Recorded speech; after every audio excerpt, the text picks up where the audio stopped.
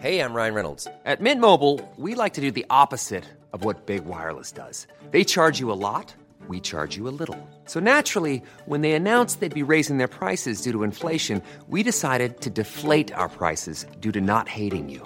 That's right. We're cutting the price of Mint Unlimited from $30 a month to just $15 a month. Give it a try at mintmobile.com/switch. $45 up front for 3 months plus taxes and fees. Promo rate for new customers for limited time. Unlimited more than 40 gigabytes per month. Slows full terms at mintmobile.com. In 3, 2, 1. 7 things you don't really need to know, but probably should.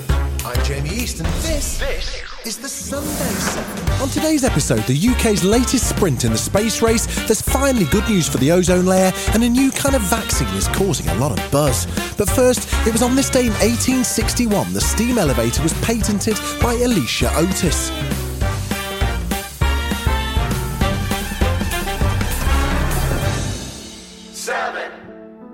Chat GPT took the internet by storm when it launched in late 2022, impressing by generating stories, poems, coding solutions and beyond.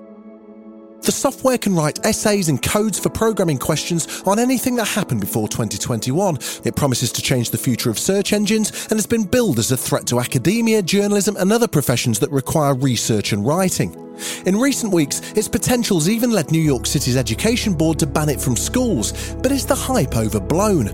To dig a little deeper, we got chatting to tech reporter Will Guyett. Hey Will, thanks for joining us. So to start, could you explain what Chat GPT is? So Chat GPT is essentially a chatbot. So you can ask it questions and it comes back with its answers. Everybody went absolutely bonkers over Chat GPT at the end of last year, but the reality is this actual software, the kind of the language set and the set behind it was first created in June 2020. So this is almost free. This is nearly 3 years old. This is kind of Stone Age in terms of AI. So with everybody's losing their cool over this, I can't wait to see what they make of Chat GPT 4 when the GPT 4 standard for AI comes out later this year. Why is the technology making headlines? Should we be alarmed, or is this all a bit overblown?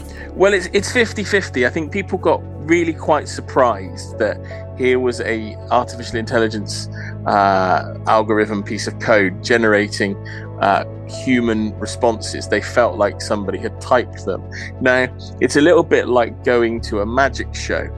You get kind of bowled over by the first two tricks that they do, and then you suddenly start looking into how it's all formed and it's made. So the reality is essentially, and a professor from the Netherlands, an AI professor far more eminent than me, called Chat GPT a bullshitter on steroids in a recent conversation. So basically, it can talk a good game, but sometimes its answers are filled with the most spurious crap.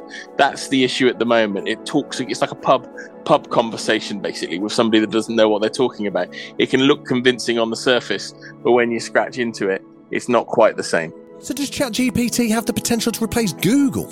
Everybody's got far too excited to say that the current version of ChatGPT, ChatGPT 3, could replace Google, could start replacing humans in jobs. I've even seen suggestions it's going to start replacing journalists. This current iteration of this sort of software will definitely not do that. But the really intriguing thing is what comes next. Like I said, the language model and the machine learning behind this is almost 3 years old, and they're set to release something new this year. There'll be the GTP 4 standard this year, and then we'll look to see if they roll out a new version of that for the chatbot soon after, and that's going to be a lot more realistic. That's not just going to respond in a way that makes you think it's human. It's going to have far more concise answers. It's essentially not going to respond like it's an academic writing a Wikipedia page, which is what happens a lot of the time at the moment if you ask ChatGPT 3 questions. It was reported this week that Microsoft's investing $10 billion in OpenAI. Should we be worried about this technology in the hands of big tech? One of the big questions and the biggest ethical concerns around artificial intelligence in general is the fact that the tech companies just aren't talking about what they're doing and how they're investing. We had rumors that app everybody was using on social media pre-Christmas to make kind of sketched versions of themselves, everybody was uploading images into it, and people were questioning what was happening with all that data, because people were uploading images to essentially help train a piece of artificial intelligence. And if millions of photos were uploaded to it, you're essentially doing the job of advancing and training somebody's piece of artificial intelligence that they could sell for millions or billions of dollars potentially. So there's all sorts of smoke and mirrors around artificial intelligence, and there's concerns about who's in control of it and whether or not governments should have a say. One of the big things this year, I think tech companies are going to get a lot of questions about how they're running themselves, but I think there's also going to be a lot of questions from governments all around the world about how AI works, because everybody is finally waking up to the fact that not only can this take people's jobs, change society forever, there's also the how companies get there and advance it, and whether they're doing it in an ethical way.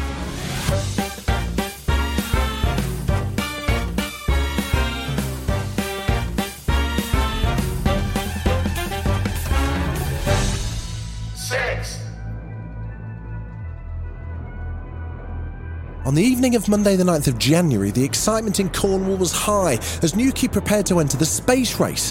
Virgin Orbit's modified Boeing 747, dubbed Cosmic Girl, took off horizontally from Spaceport Cornwall with the Launcher 1 rocket attached to its wing. Wheels off the ground. Godspeed Launcher 1, Godspeed Cosmic Girl on this historic both European and UK mission. To open space for everyone. Liftoff of the UK's first ever satellite mission was a Cornish dream. The journey of 9 satellites started out smoothly. It looks to be a successful ignition. But from the edge of space came a message. Newquay, we have a problem. Welcome back, everyone. It appears that Launcher 1 has suffered an anomaly which will prevent us from making orbit for this mission. The rocket hit 11,000 miles per hour, but its boosters misfired and it crashed back to Earth. Whilst the 747 returned safely back to Cornwall, the rocket and satellites were lost. While this isn't the launch they were hoping for, the UK Space Agency was still reaching for the stars the next morning.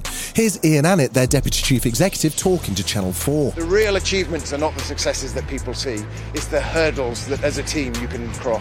We will get there, we'll absolutely get there. Virgin Orbit successfully launched satellites on 4 rockets from its California base, but that followed a test flight that also failed. While Virgin Orbit's still trying to work out what happened, the spaceport proved rockets can be launched from a regional airport. This is Melissa Thorpe, head of Spaceport Cornwall. One part of it didn't go to plan, but that hurts everybody. But at the same time, we're a licensed spaceport. We show that we can launch, and that's just so exciting for us because we know and we're ready to do it again. And we've learned so much from the experience, and we'll implement that into the next time that we go, and hopefully that will be, soon. Still to come on the Sunday 7, an update on the ozone layer, and London Sea Life Aquarium starts their big count and clean.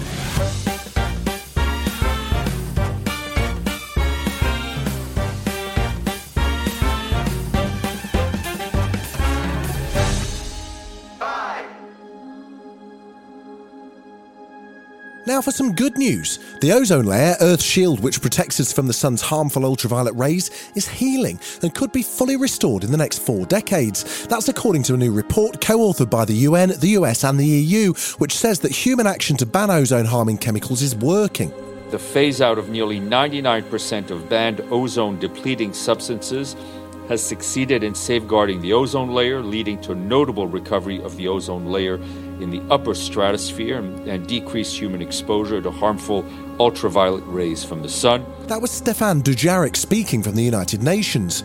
The holes were first discovered in the ozone layer in the 1980s. By 1987, 47 countries had signed up to the Montreal Protocol, banning gases in aerosols and fridges called CFCs. They were destroying the ozone, letting through harmful ultraviolet rays that can cause problems like skin cancer. But while the depletion of ozone isn't a major cause of climate change, saving it does have a positive knock-on effect on global warming. This is because some of the chemicals that were phased out are powerful greenhouse gases. The report says the ozone layer should recover to 1980 levels by 2066 over the Antarctic, by 2045 over the Arctic, and by 2040 for the rest of the world. There's always a risk that progress could be reversed, but still, the UN is optimistic.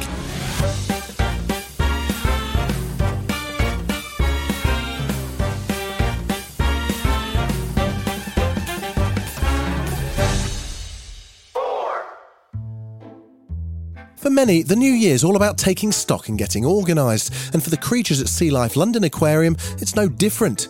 To kick off 2023, aquarium staff have embarked on the mammoth task of counting all their 6,000 plus sea creatures in their annual Count and Clean project. To find out more about what it takes to keep count of everyone living at Sea Life London Aquarium, we chatted to Charlotte, an aquarist there. My name is Charlotte. I'm a senior aquarist at Sea Life London Aquarium, and I'm responsible for the care of lots of different animals in our collection, including penguins, reptiles, fish, amphibians, lots of other invertebrates. Hi Charlotte, where do you start with the enormous task of counting all the animals at Sea Life? Our first step in the process is we have very comprehensive online tracking systems for all the animals in our care. So what we do is we export those records, look at what we have on paper, and then we will go to each exhibit and then compare our records to what we see in front of our eyes. Which was the most challenging to count? I imagine those pesky penguins getting up to no good while you're trying to do your job. Exactly like you mentioned, the penguins are quite, they're mischievous, but at least there's only 15 of them. So as long as you can count to 15, you're okay. That being said, sort of getting in with them and interacting with them is always interesting. You know, we've got certain individuals who are very playful. They like getting underfoot. We've got Elton, who likes stealing the squeegee whenever you're cleaning the windows.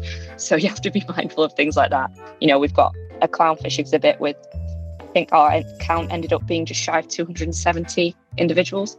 So that's very difficult. But the people who work with those exhibits closely know the animals very well. So how do these year's results compare to last? Were there any new arrivals? We have actually had some exciting new arrivals this year that we've been really pleased about. We had 2 cow-nose ray pups born just before Halloween, which is really, really lovely. They've just about gotten to an age now where we can look at potentially moving them to another collection, which is something that is really important to us, is to contribute to breeding programmes with other collections, other aquariums and zoos, to make sure that that genetic diversity is strong and to contribute to conservation projects where we can. So that's something that's really important to us, and doing the counts and cleans really allows us to be fully informed about which of our collections are being particularly successful, so that we can communicate that success to other collections and they can do the same to us, and we can sort of collaborate and make progress where it's most important. Aside from just keeping count of the animals, why is the annual count important for the aquarium? What other purpose does it serve? The primary importance of it is so we can assess the overall success of the breeding of the animals that we have in the collection, and see where we can then collaborate with other collections.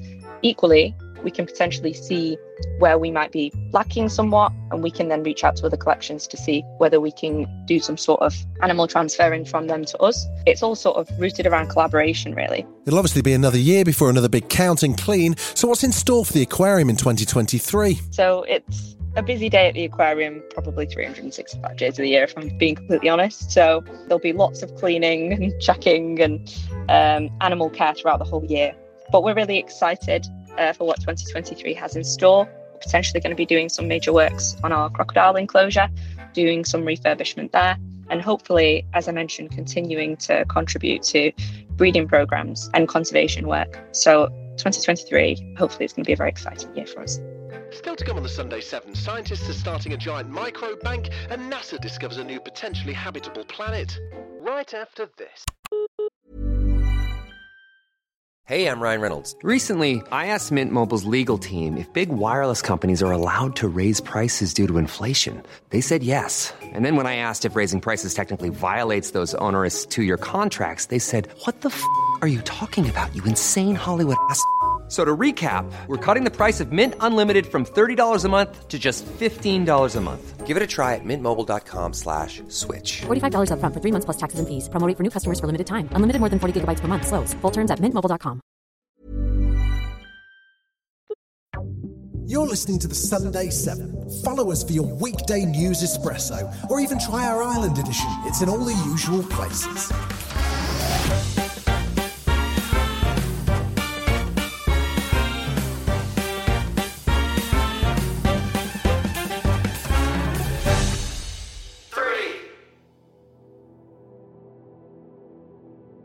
Trillions of bacteria, fungi and other microbes live in the digestive tract.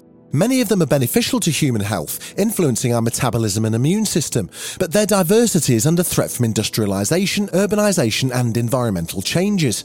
In order to cope with the problematic global decline of microbes and to preserve them for the future, Professor Maria Gloria Dominguez-Bello and Professor Martin J. Blazer of Rutgers University has launched a new international project, the Microbiota Vault.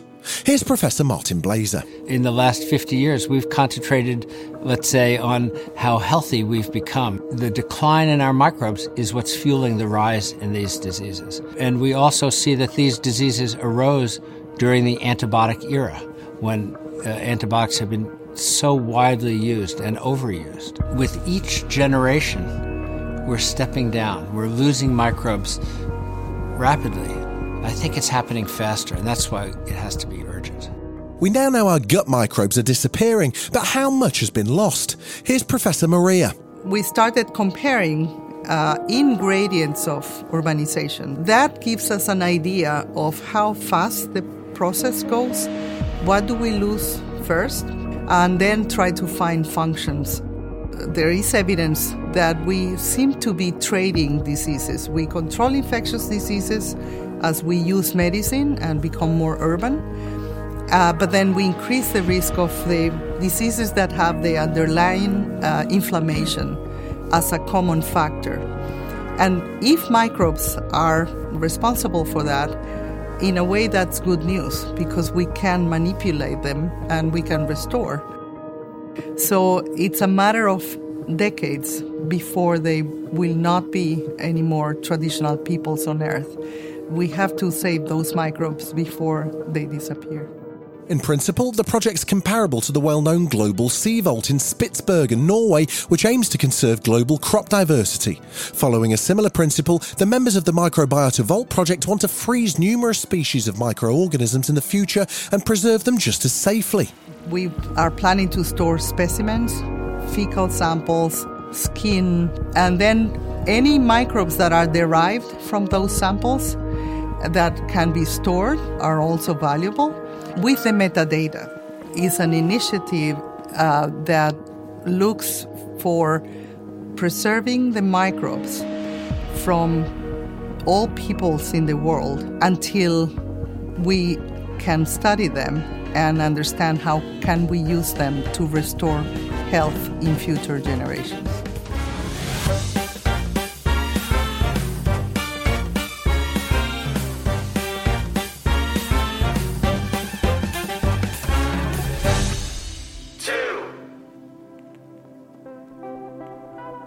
On Tuesday, NASA announced the discovery of a new Earth-sized planet orbiting its star's habitable zone. Scientists say water could be present at some point in the planet's history. The planet, TOI 700e, is part of the TOI 700 system and is roughly 95% of the size of Earth. It also has a likely rocky surface, according to NASA. 3 other planets were previously discovered in the TOI 700 system. TOI 700d is also in the habitable zone. NASA says this is one of only a few systems that it knows of. TOI 700e takes 28 days to orbit its star, a small red dwarf star located around 100 light-years from Earth. The planets have all been discovered by NASA's Transition Exoplanet Survey satellite, or TESS for short. Scientists hope to find more of these exciting new worlds from its ever-growing data.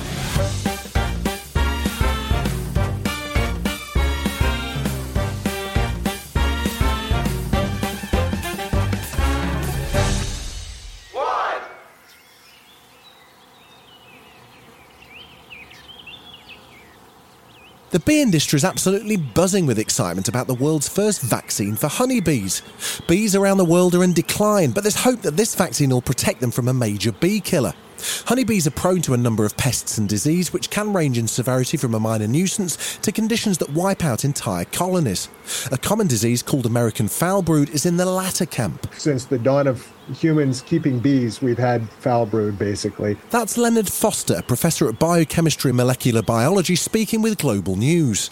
Foul brood attacks and kills larvae as they hatch. The bacteria spores can also lay dormant for decades, making it difficult to catch.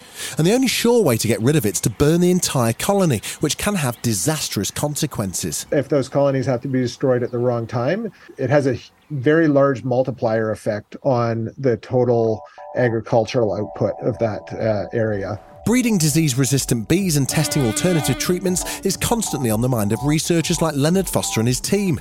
The problem with using antibiotics to treat foul brood, he says, is twofold. Bees are becoming immune, and antibiotics leave a residue in honey. The vaccine, however, is given to the queen of the hive and her food. She then carries the vaccine in her ovaries, and when her bee larvae hatch, they've inherited her immunity. Dalen Animal Health is the biotech company pioneering this vaccine, and CEO Annette Kleiser shared just why this was so necessary. We need to have solutions that are non-chemical and that are not dangerous for the environment, that are tested, that are safe, that are manufactured to the highest level of purity, all of those things. And that was our mission. Bees are pollinators and they play a vital role in keeping the world fed. They're responsible for a third of the world's food production, so keeping them healthy is crucial. This has been the Sunday 7. Wherever you're listening, do us a favour and hit the follow button. We'll be back tomorrow at 7 a.m. with the regular Smart 7. Have a great rest of your weekend. Written, produced and published by Daft Doris.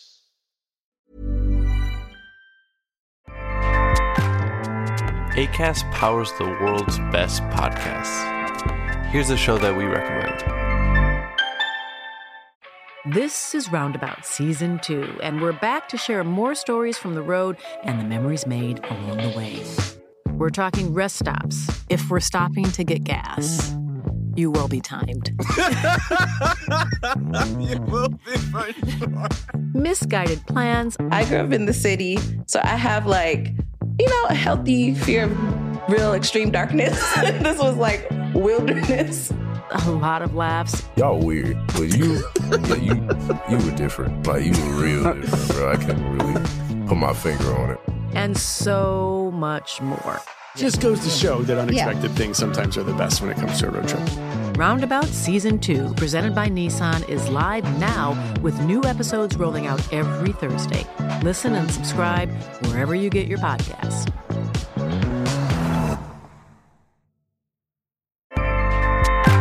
Acast helps creators launch, grow, and monetize their podcasts everywhere. Acast.com.